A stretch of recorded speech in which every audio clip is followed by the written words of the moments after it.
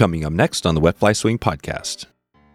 I lived in Pottstown, and Goody Broad is a thread company, and I got thread from their dumpster.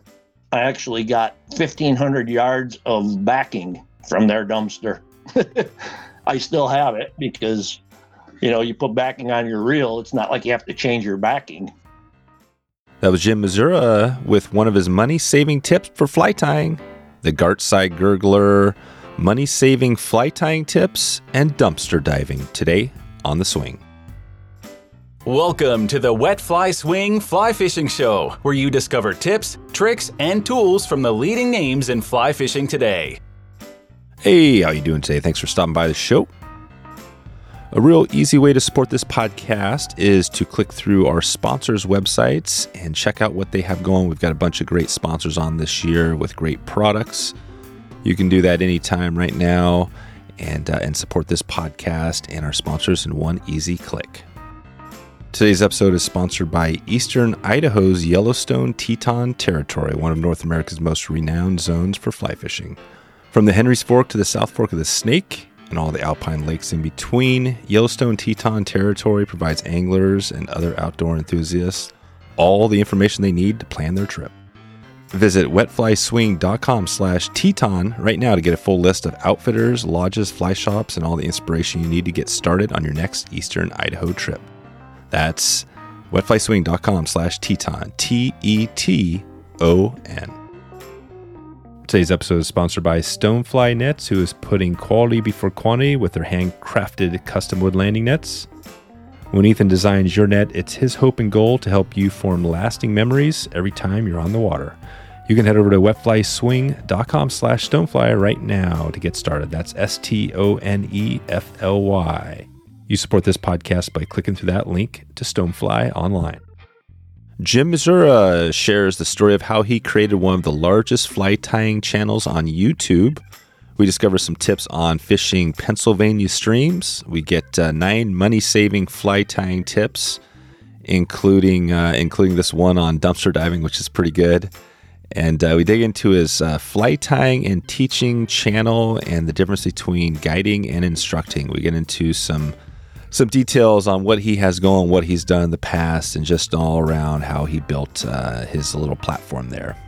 I've learned a lot from Jim over the years, so I'm excited to share this one with you. So without further ado, here we go.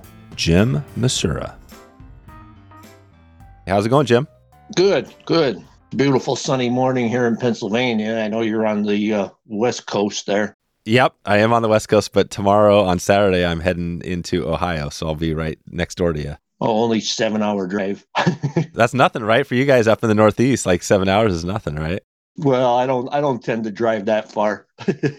Yeah, that's good. We're going to dig into, you have a fly tying channel on YouTube that is a good one. You have a lot of beginner kind of episodes and videos and stuff there. And we're going to talk about that, get into some tips and some tricks and things like that, and maybe even go a little deeper into the fly tying. But before we get there, I'm interested because you've got this channel. I want to hear how it started. But before we get into the channel, take us back to how you first got into fly fishing.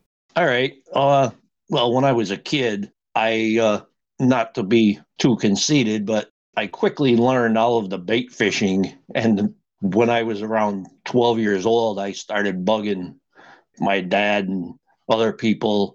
I want to learn fly fishing. Well, I wasn't successful until I got to be about 17. And a friend of mine sold me his grandfather's old fly rod, reel, and it had line, but it didn't have any leader. So what I did was I got it and I ran home and I got my spinning rod and I took about 10 feet of line off the spinning rod and made a granny knot to the end of my fly line.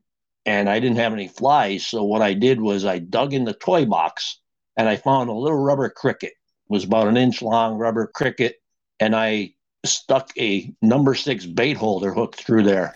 And then I ran back down to the river, which is 2 blocks from where I lived. And I caught 6 fish on that floating rubber cricket, and I was hooked. That was the end of my spinning rod. Nice. That was it. Yeah, that was great. But then I found a regular bait shop And I started buying some flies off of them. And at the time, they were like 50 cents a fly. And I would be spending, $6 a day on flies because these things were totally junk. Catch one fish, maybe if landed it because the hooks would break, stuff like that, I decided I got to learn how to tie flies, you know? Yep. Then from there, it was just so magical seeing a fish come up to take your fly or fishing a streamer and feeling that hard tug, stuff like that. So where did it take from that kid there into, like, take us into the YouTube channel? When does the YouTube channel come to be? Well, it started in 2010. I started making videos, and the big reason I waited so long was I didn't have a proper camera to start making the videos with. And my first few videos were fishing videos. My friend and we were putting videos up, and it was funny because it took me a whole year to get any amount of views on there.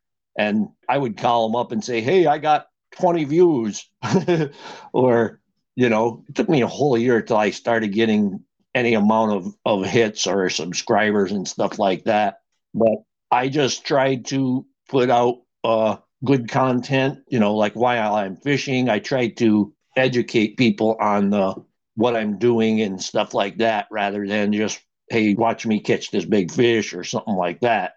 Yeah. So where did that come from? Why not just go fishing? Why did you actually start a YouTube channel? Because it seems like that's just extra work that, you could actually be out fishing instead, right? Well, I don't know. It's more, I like teaching people how to fish, and I'm pretty good at teaching people how to fish. So that's where it came to, like, be an educational YouTube video. But just YouTube itself, my friend and I, we were just watching different videos and stuff like that. And they said, hey, we could do this. Why not? Yeah, that's it.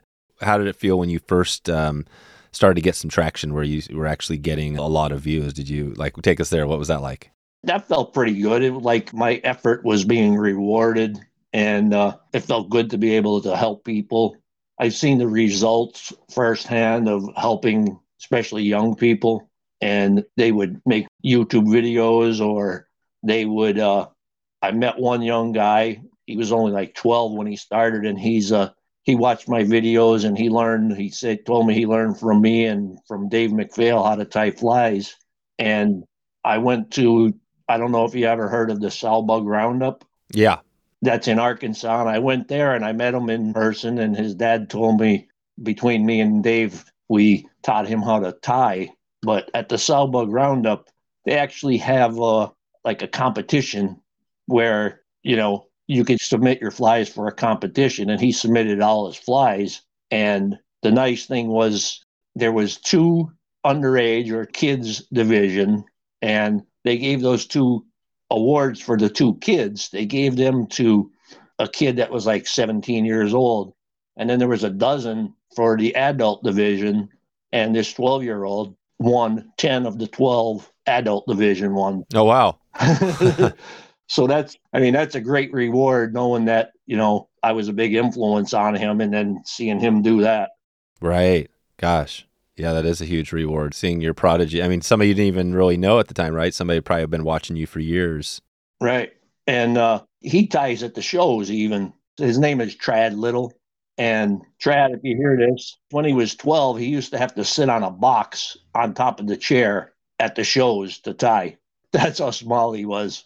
Wow. There you go. But, he's been tying for quite a while. This is good. I think that, I kind of getting to that point, I realize, and for me, I think not only young kids, but plenty of adults, you've helped along the way. I mean, your fly tying style is, I think your number one video might be the Adams. Yes. Are you still tying at the same rate, and are you still doing the videos as you always were? I kind of slowed down because I have so many videos. It's hard to come up with new fly tying patterns for the videos. And that's why I would tell people to go ahead and look into my playlists on my channel. You'll see the different categories, the, dry flies, wet flies, materials, beginners, all of that. You'll see there's a couple hundred in each one. So just because I slowed down in making the videos doesn't mean that you could not get any new stuff, because there's probably close to 1,000 videos up there. Yeah, you got a lot of content. Right. As far as the videos themselves, when you were cranking out a lot of them, how did you choose the what fly you were going to tie next when you were doing them?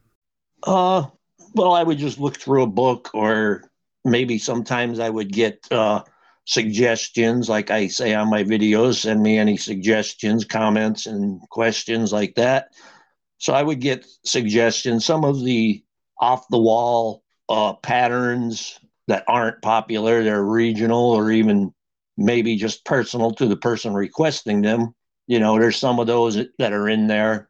Like one of them, I can't even remember the name of it, but it was basically a Griffith's gnat with one wing. I forget what he called it, but that was a request for that fly there. But one of my categories is Stewart flies, and that comes from a book that I have, and it's an old book. It's probably from the 30s or 40s, but right in the forward it says dedicated to my dad, veteran of the Civil War. I thought that was pretty neat. So you know how old that book has got to be. Wow, that's pretty good. So, well, I mean, we're getting a flavor of this, and it sounds like, with 1,000 videos, that's huge. Are you still getting new comments on these videos? Do you see that? Are you still tracking that? Oh, yeah, I get new comments. Just before our call here, I had about 10 new comments, and they weren't all on new videos. They were actually, most of them were on the older videos, from the playlists. Right, exactly. Yeah, because you have, and again, we talked about the Adams, but you got a lot of the beginner stuff that has been, I'm sure helpful to thousands. Is there any way to track that, to know how many people you potentially, have impact? I guess you have video. You can look at how many people played your videos. Right. What do you get now? You have like 50,000 subscribers? It's almost 40,000. Yeah, which is a huge, as far as fly tying, that's a huge number. So yeah, I'm just kind of getting a feel for your channel. And maybe before we jump into some tips and tricks, which I want to do here, you can just take us to, your channel itself. Like if you had to describe it to somebody who's listening now, who's never watched any of your videos, how would you describe it to them? I would describe it as, if you want to learn how to fly fish and or tie flies, it is a good educational tool to get into fly tying or fly fishing. Yeah. So it's more of a intro, you're not doing like advanced fly tying or fishing. Is it more kind of, would you say beginner, like step-by-step intro? No, there is advanced stuff on there. I have one video that's fly casting. It's more advanced there, but it's very educational. That's the biggest part. So it covers everything. Right. It's not just beginner, but if somebody wanted, some of the flies you tie obviously have more advanced steps. Right. When you started in 2010, who else did you see, like the other channels out there? Who was out there that were the other big channels that you might know of now, or were there many? Well, Dave McPhail, of course. Tim Flagler. Oh, Tim was out there then in 2010. I'm pretty sure Tim was out there at that time. Oh, that's cool. There was a kid from Norway, Dave. Oh, I can't remember his last name. Mm-hmm. But he stopped. What happened was he was a kid, and then when he hit the age of driving and his interest in girls became more to him, he actually sold all his stuff and quit making videos. Oh, wow. Did you ever in your time have a time where you took a break from fly fishing or fly tying for any reason? Well, I was in the Navy. Oh, so you didn't tie when you were in the Navy? No. And that was, 3 years, and then I was in the reserves. So, yeah. Okay. Yeah, so that whole time you took a break. Right. Yeah, but that was before you started your YouTube channel. Well before. Yep. Well before. Yeah. It's been 40 years since I was in the Navy. Gotcha. And your plan to now with the channel, are you still, can we expect some new videos popping up out there? Oh, yeah. Like right now, I'm doing a series on Charlie Meck. I don't know if you've known him. No. He's a writer, and he was a Pennsylvania man. How do you spell his last name? Meck. Oh, okay, Meck, yeah. And I first met him in 1992. and he wanted to, because his books are about Pennsylvania. Well, the title of his book is Pennsylvania Trout Streams and Their Hatches, and he was revising his book by that title. And I fished with him, and he put me in the book. And he was a really, really nice guy. I learned a bit from him. And well, after that was 92. And since then, I've been in 4 or 5 of his books. Oh, wow. I'll put links in the show notes to the book you noted from Charlie and any other ones there we have. Is he still around? No, he passed away maybe about 5 years ago now. You know, he was older when I met him. I'm 58 now. He was probably around the age I am now when I met him. Oh, wow. You're a youngin'. Yeah, that's pretty good. Yeah, you got plenty of years of tying ahead of you. Right. Well, I mean, when I met him, it was only like I said, it was 1992, and he wanted to, he heard about my river, the Lackawanna River, and he did a TV show with our local TV station. They have like an outdoor half hour every week type thing, and he did that. And I called the station, and they gave me his information, and I called him, and we set up a date. And he said there were going to be another guy or 2 more guys on that date that were going to be fishing with us. Well, when that date came, the river was like at flood stage. I was the only one that called him and told him, don't bother coming because you won't be able to fish. And he said, oh, you're the only one that called me. So we arranged another date, and it was just me and him at that point. Right. And then he came by whenever he came through this area, because he lived in State College and I live north of Scranton. So anytime he came through the area, he would stop and we'd go fishing. That's how I became good friends with him. Today's episode is sponsored by Range Meal Bars, made by a small team of passionate outdoor enthusiasts. The Range team only uses the highest quality gluten-free ingredients, and they know they want to fuel your body with the right stuff. We did a recent episode where we talked about backpacking and packing your pack and getting ready for might be a hike into a high mountain lake. And we talked about the power of food and getting the right food in your pack and how important that is to shaving off weight. And this bar packs a punch with 700 calories. This is a super dense bar, tastes good, and it's exactly what we were talking about in that episode. It's so you can pretty much throw 1 bar in there if you had to. To be honest, this thing would probably make you through a couple of meals. I eat these things whenever I need to, and usually 1 chunk of this, 1 bite, will keep me going for quite a while. So it's quite a bit different now that I've been snacking on these for a while, definitely than pretty much all the other meal bars because of the caloric intake. And this is important when you're out there for safety or on the water or just staying from that, keeping that stomach from growling. Like I said, Range Bar is small enough to fit in your hand and slides easily into your pocket of your vest or sling pack, anything you need. They currently have 2 flavors. One is chocolate coffee, and the other is molasses ginger sea salt. You can check out Range right now at wetflyswing.com/range. RANGE. Range Meal Bars. You won't go back to the normal bar. Okay, back to the show. PA is definitely, obviously a famous place. Lots of people in that area. Did you have you connected with some other big people along the way, in your journey? I guess. Let's see. We got Charlie. I never fished with Joe Humphreys, but... Well, there you go. You still have time. He's still going strong out there, right? Right. Have you ever tried to look up Joe? I mean, he seems like obviously, I'm sure he's a busy guy like everybody, but is that something that if you connected with him, it'd be a good day on the river? Oh, I'm sure it would. Because he's one of the grandfathers in Pennsylvania, if not throughout the country. But he's getting up there in age, so it's a little harder. My stream itself, you definitely need a wading stick. And then if you put 80 years old on top of that, then you're doing more. I don't want to use the word babysitting, but you're doing more watching. Oh, yeah. Well, and is he 80 or is he 90 something? Well, I'm not sure. I'm pretty sure he's over 80. Yeah, no, I think he's, I'm trying to think, but the funny thing is we just had Joe Jackson on a while back, and he told the story about Joe. They were at a Project Healing Waters event on the river, and the guys weren't catching any fish.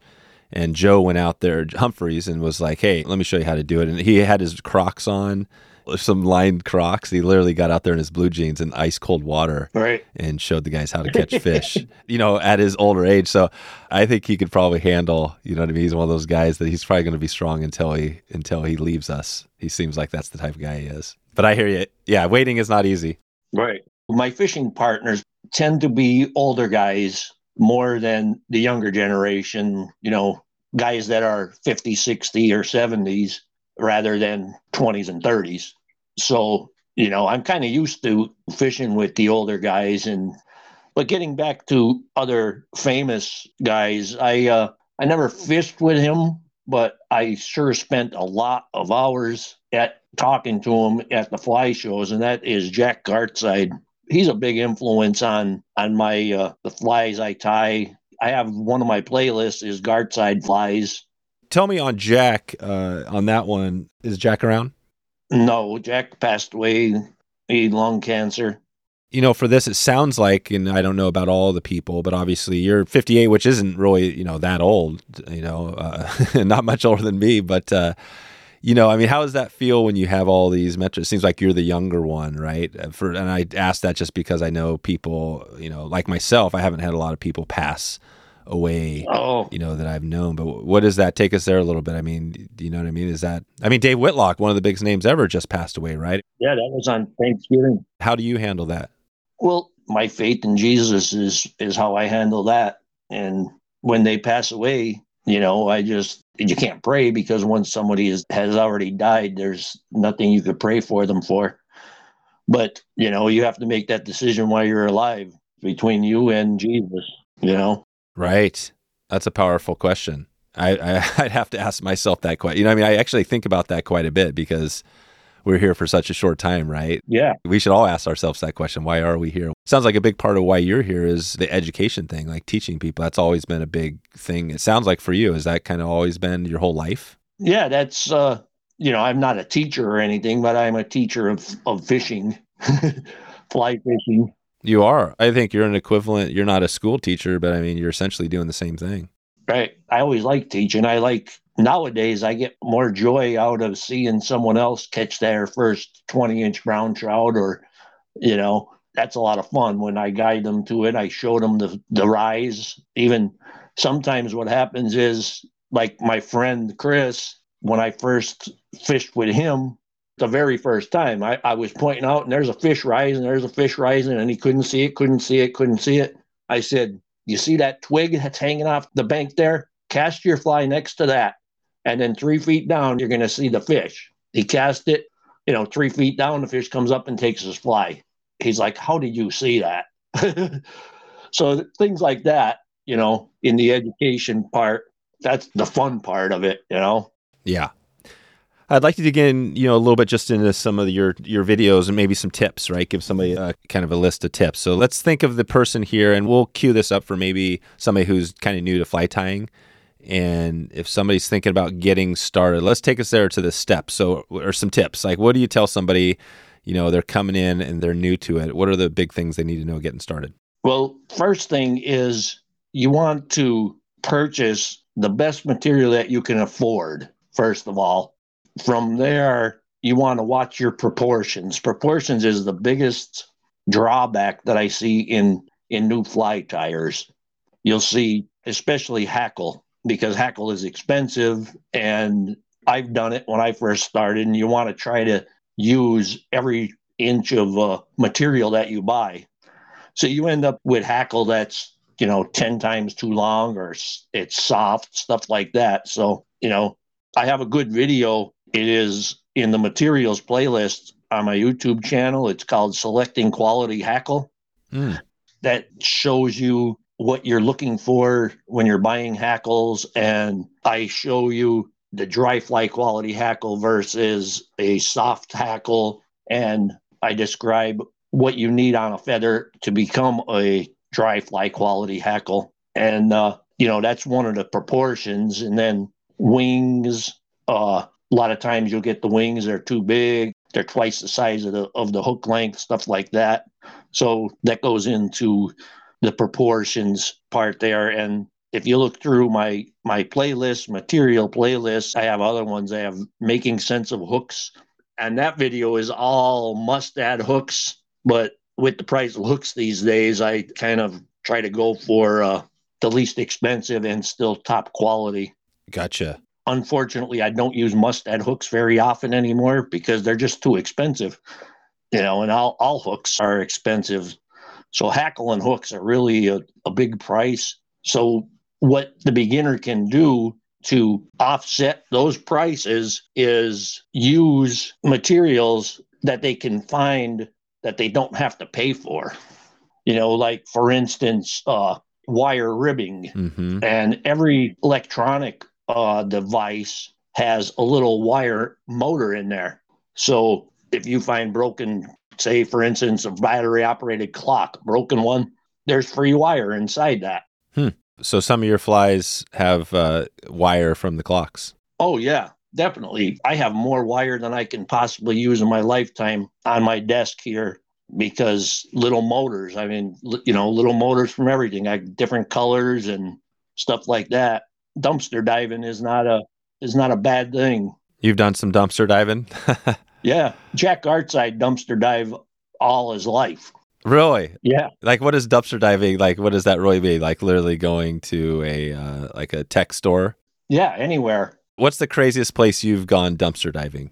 Well, probably I lived in Pottstown, and Goody Broad is a thread company, and I got thread from their dumpster. I actually got 1,500 yards of backing from their dumpster. I still have it because, you put backing on your reel. It's not like you have to change your backing. Yeah, that's amazing. So you've done a lot of tricks. I mean, Jack's is he the guy that kind of gave you that idea? Oh, yeah. Yeah, he said, don't be afraid to... When we say dumpster diving, it doesn't necessarily mean actual dumpster diving all the time.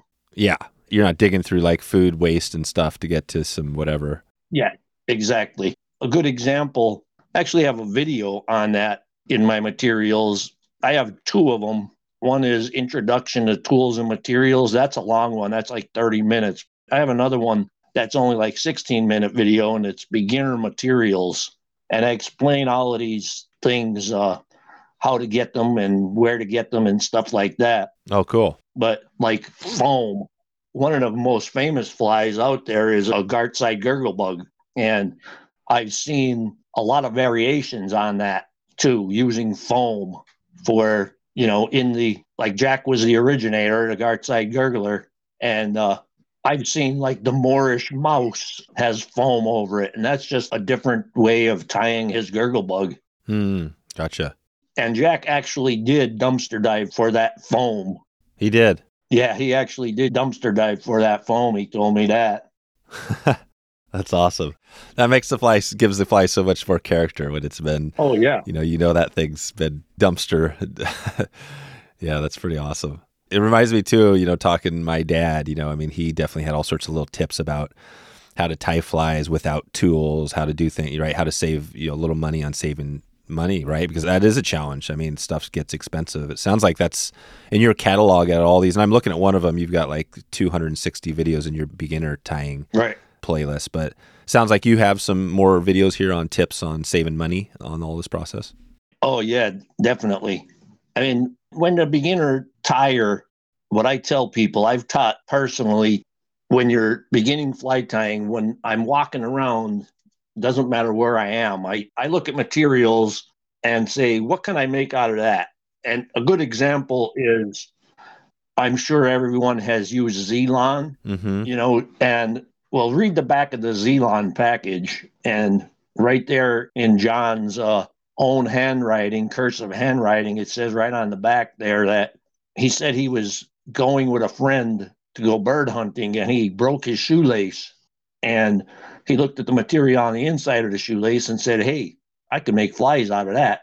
And that's how we got Zelon. Perfect. And that's one thing that I use a lot of. I'll take a bootlace, the different colored bootlace, and I unbraid it, and there's Zelon material, or material. I use it for shucks. You could use it for wings, bodies, all of that kind of stuff.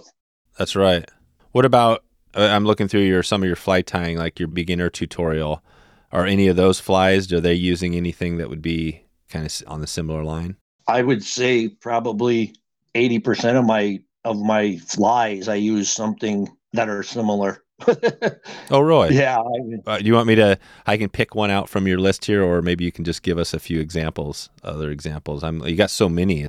Well, my one fly is a cripple emerger, and the backside, what the cripple emerger is it's half nymph and half dry fly. The fly is coming out of the shuck, and that bootlace is the tail and part of the body, and then I tie the dry fly on the rest of the hook. It's a sulfur cripple emerger would be one of the videos to look for. Okay, that's one of the good ones. Right. That's a really good fly too. You could tie that into whatever hatch you're fishing. Yeah. A cripple or an emerger is probably one of the trout's favorite meals. They can't get away. Gotcha. And here's one I just saw. So that's a good one. I'll also put a link to this one, the Fly Tying Materials homemade bobbin. Talk about that. What's the homemade bobbin? Well, the bobbin holder. Oh, yeah. The bobbin is the spool that thread is on. But yeah, I can't take credit as mine. I actually saw a YouTube video. It was a Japanese guy. Yeah. Well, that's all right. I just basically copied his, but a lot of my tools are homemade in that sense also. Oh, they are. What's another homemade tool you have other than the bobbin? Well, you could say like bobbin threaders. Oh, yeah. What do you use for that? There's several different things you could use for that. One good thing is there's a dental floss. It's like a plastic. It's a big loop type dental floss. It's blue, and it's kind of like a big loop. So you would just fold it and stick it down your tube, and it has a little bit of a handle on it. And, you would just fold it and stick it down the tube, and there you go. You got your loop, put the thread through and pull it back, and that's through. Gotcha. Then other things like that you don't have to necessarily get from a fly shop. Fly shops earn their money because they don't do a lot of volume, and just looking at my desk here, I have a Maybelline eyelash brush. Mm-hmm. That's a good thing right there. Another one is a flea and tick comb for, combing your dog, and that one has metal teeth. Another one, my dubbing teaser, is actually a 22 caliber bore brush that I put into a half hitch tool. Okay. Your bodkin has a needle on one side and a half hitch tool on the other side, which is a half hitch tool is just a hole in the tool. So I put the 22 bore brush in there and I cemented it in, JB welded it in. Uh-huh. And then another one here, what I call my poke and snip, it is a cuticle trimmer, for cleaning your cuticles off your fingernails.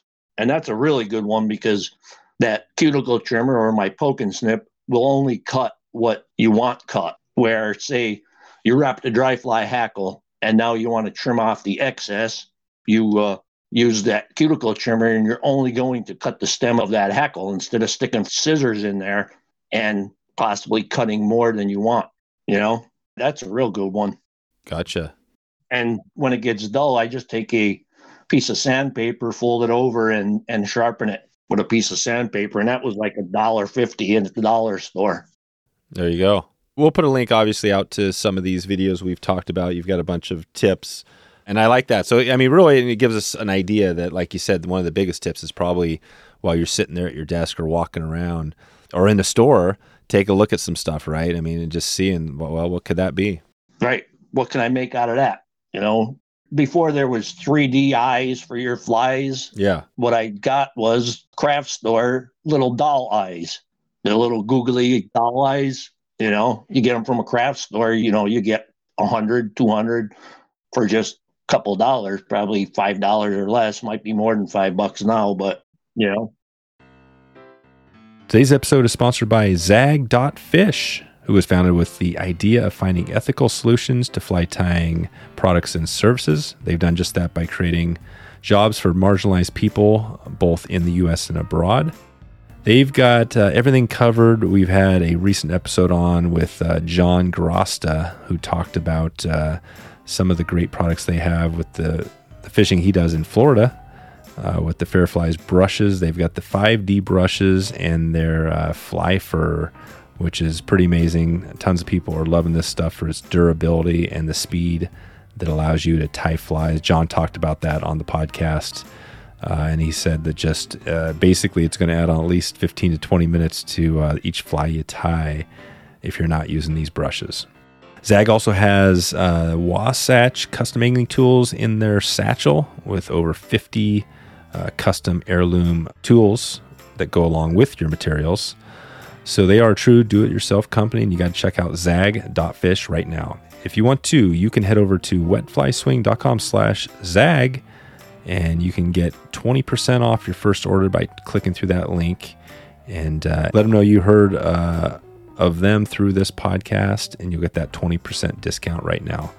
That's wetflyswing.com/zag, Z-A-G. Okay, back to the show. How did you originally learn to tie flies? Did you have any help along the way? I mean, you've taught so many people with your YouTube videos. How did you do it?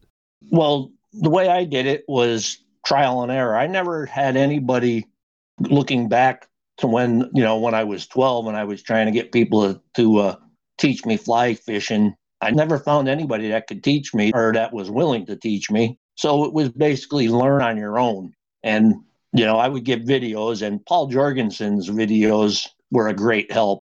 Before YouTube, before it was so easy on YouTube, you used to have to go and use a book or get a video, and Paul Jorgensen's videos were a big help. He had CDs or DVDs, something like that? This was before CDs and DVDs. Oh, yeah, just VHS, yeah. Yeah. You could pause it and then do what they're doing, Right. And then with fishing, one of the best I recommend it to people is Gary Borger's video was Fly Fishing Made Easy. That's fantastic. It was a 3M product. Yeah, 3M, that's right. Scientific Angler 3M. Yep. And Gary Borger, that was a fantastic one. And there was another one called Anatomy of a Trout Stream by Rick Hafley. Oh, yeah. That's another fantastic one. Yeah. You could learn a lot from those two guys right there. Yeah, you're right. Those are two great. I'll put links out. We've had Gary on in episode 45, and Rick's been on a couple of times. He's he was on 37 and talked about saying, a lot of this stuff. So this is great. You're getting some good resources, some good reminders of people that are also big influencers. When you look at where you're headed now, you've done so much, all these videos, thousands of videos. If you look the next 10 years, are you gonna keep plugging away and getting new videos? Are you going to keep doing more fly tying stuff? What's that look like? Yeah, I'm sure I'll keep doing the fly tying things, videos. Like I was saying before, the Charlie Meck's book, in the back of his book, he gives you all of these fly patterns. And that's the series I've been working on now. And the patterns, okay, so it's Pennsylvania, but I would say it's the whole East Coast, The same hatches are going to come off in Virginia as they do in Pennsylvania, just earlier. Yeah. But he also gives the patterns kind of go by the beginning of the year. So the earliest ones are a little blue quill and a little blue wing olive.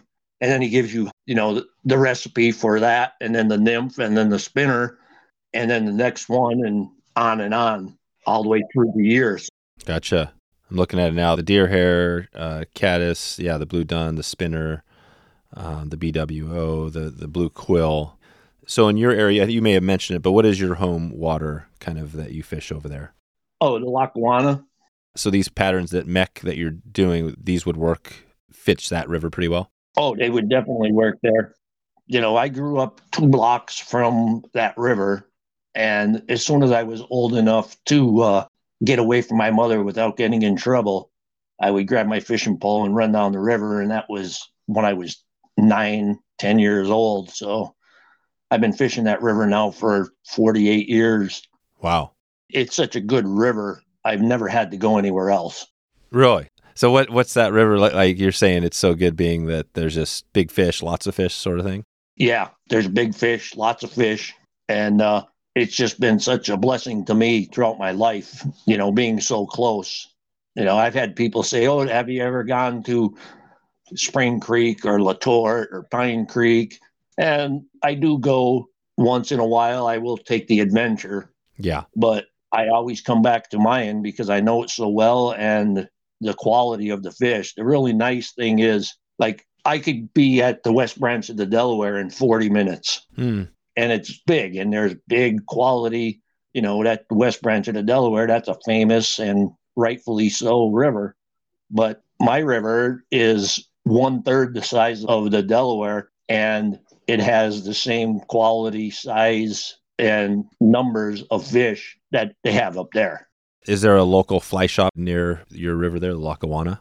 There's one, it's called A&G Outfitters. Okay. So they cover that area. And is that a river people are actually guiding? Oh, yeah. A&G guides, and you can always call me. Oh, right. So you're out there. You've got that service as well if somebody want to connect with you. Right. I am a instructor. I'm not a guide. I am an instructor. So if we went on stream, I'm more towards the teaching, but it doesn't mean that you can't be a good fisherman and still learn something. Yeah, I've heard that before. How does that work? Like the instructor versus the guide? What is the difference? It seems like if you're a guide, you're also an instructor. And if you're an instructor, it seems like there's overlap. Yeah, there definitely is. And if you have a good guide, he should be an instructor. Mm. I've heard stories. There was one guy, and this was many years ago, and he said that he took a lot of guides in his life, and a lot of them would just take him to the thing and say, okay, you fish this hole, I'm going to go fish that other one. Mm. And then they would disappear. Right. Just getting them to the location. Yeah, just getting them to the river or whatever.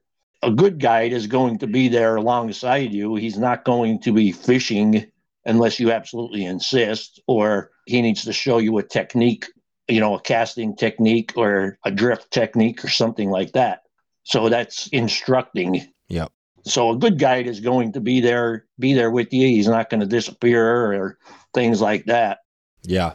Is that something on the guiding that you thought about kind of getting into more and I'm not sure if it's like a guide's license or just going through that process? What kept you from going down that route? Right. Well, Pennsylvania has a guide license. And when I started guiding, there was none.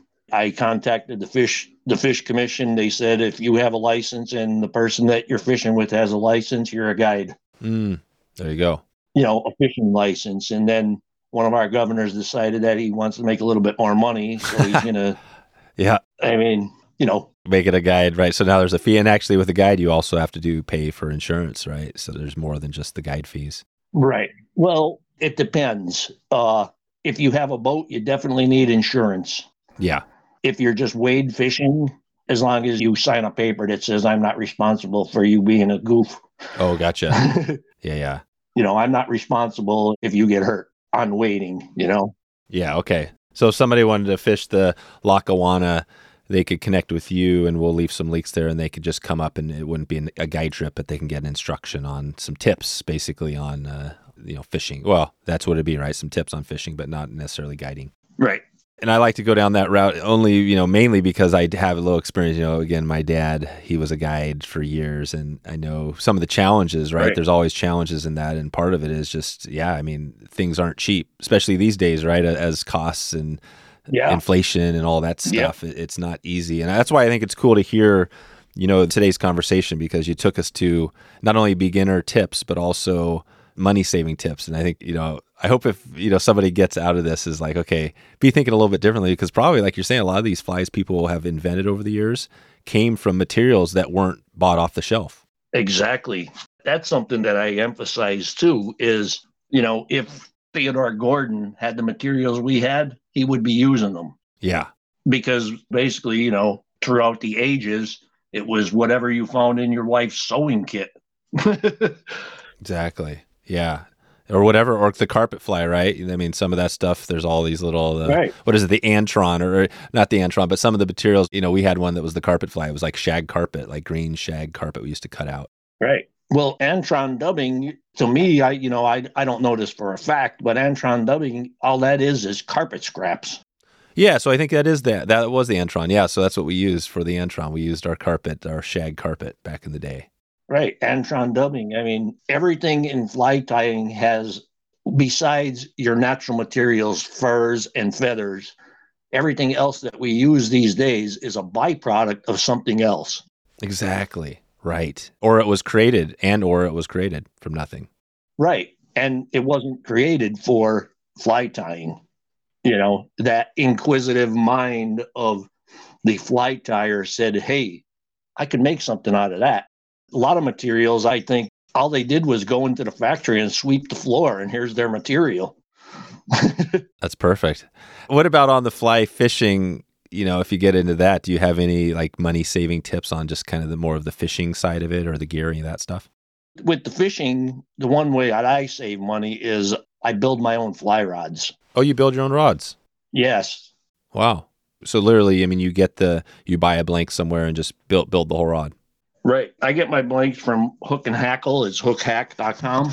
Mm-hmm. And I build the whole rod. You know, you could shop around and find blanks for a Winston or a whatever, you know, a Sage, a Winston, and you're still going to save a lot of money by making your own. You know, the blank might end up costing you $300, but after you're done, you have, you know, $700-800 rod.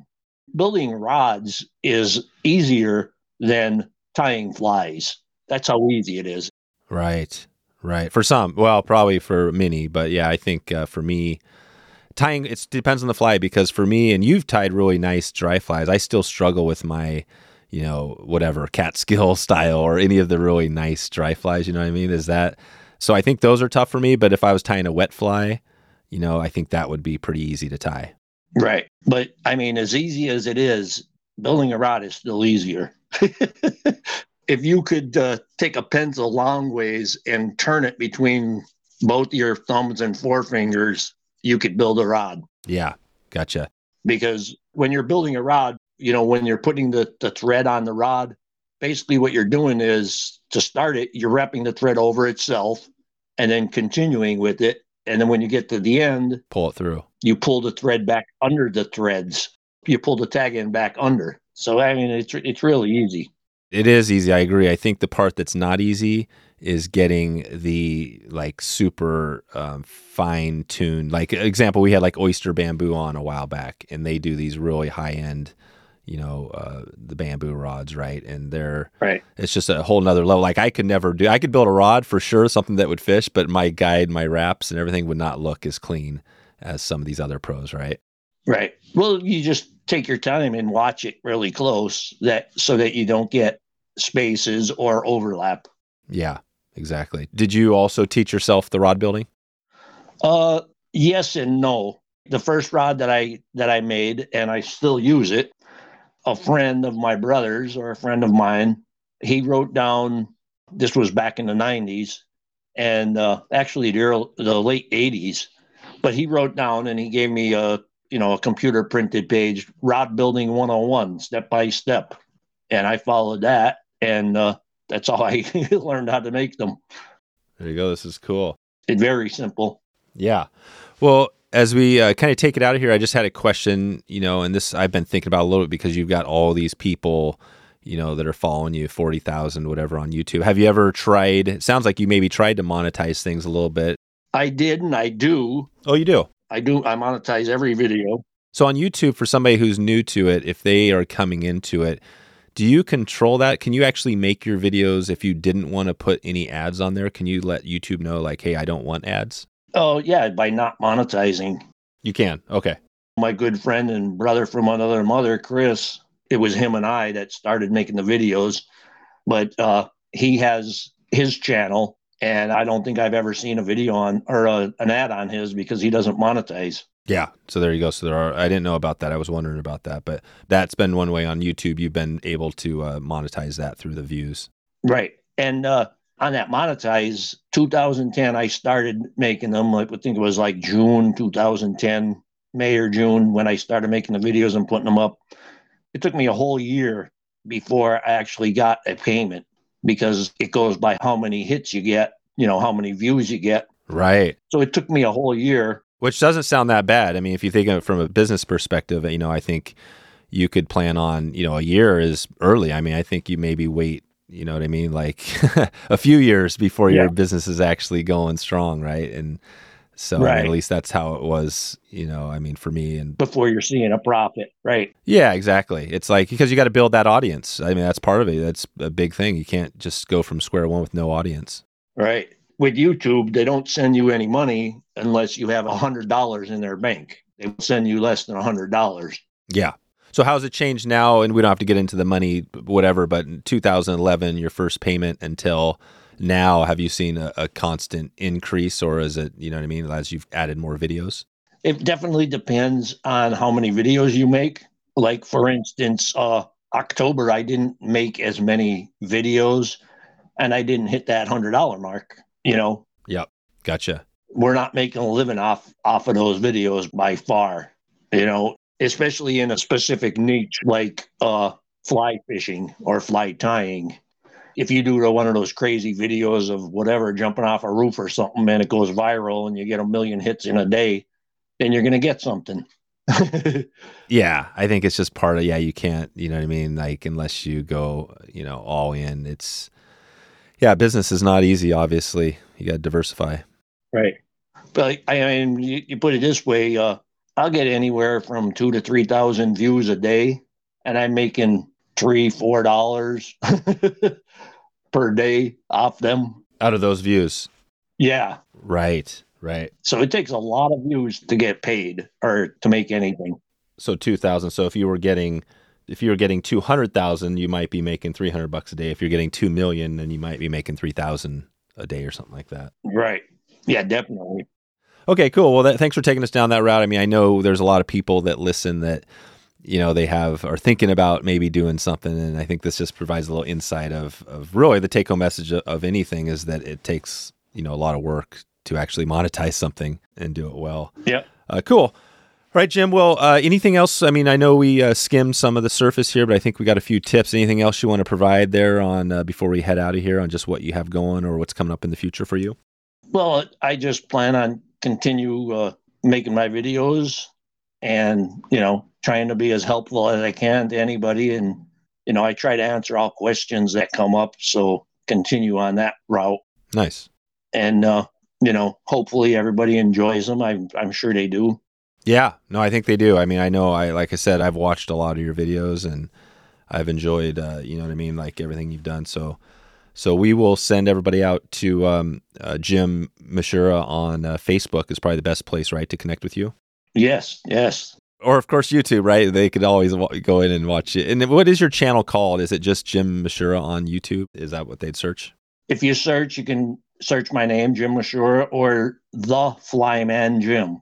The Flyman Jim. Okay, I like that. All right, we'll put those in the show notes for people to click directly through and watch some of your stuff. And we'll put a bunch of videos in the show notes as well of your stuff so people can get a little intro on what we talked about today. Right. All right, Jim. Well, I'll keep in touch with you and definitely send some people your way, especially if they're getting into, some intro stuff. I know it's a good resource. So I appreciate all your time today and looking forward to keeping in touch. Okay, thank you. So there you go. wetflyswing.com/394. 394. As always, we'll get you some show notes, some links, and a bunch of little details there that takes this a little bit further.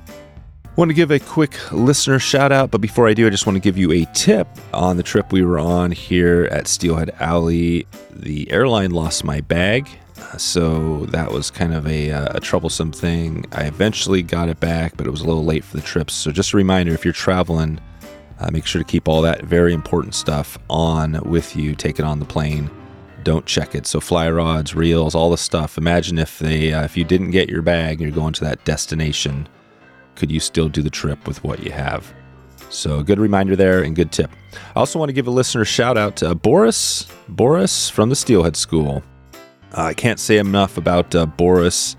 He was there actually just for the first day, and he had an issue, I guess a day or so. He had a little health issue, and he came in that morning, let me know he had to leave. And it was a big bummer because we had a great crew. But the good thing is that Boris said that trip, just that day or so he was there, was one of the best trips ever. And I definitely will see you again in person. The crew was amazing. Jeff Liskay was amazing. The food, the guides we had for everybody. So if you are interested in steelhead fishing, the Steelhead School is the place if you want to get some fish, get lots of fish, gets lots of action on the swing. The Steelhead School is where it needs to be. So you can check that out anytime. You can send me a message and just say, hey, Dave, I'm interested for this next year.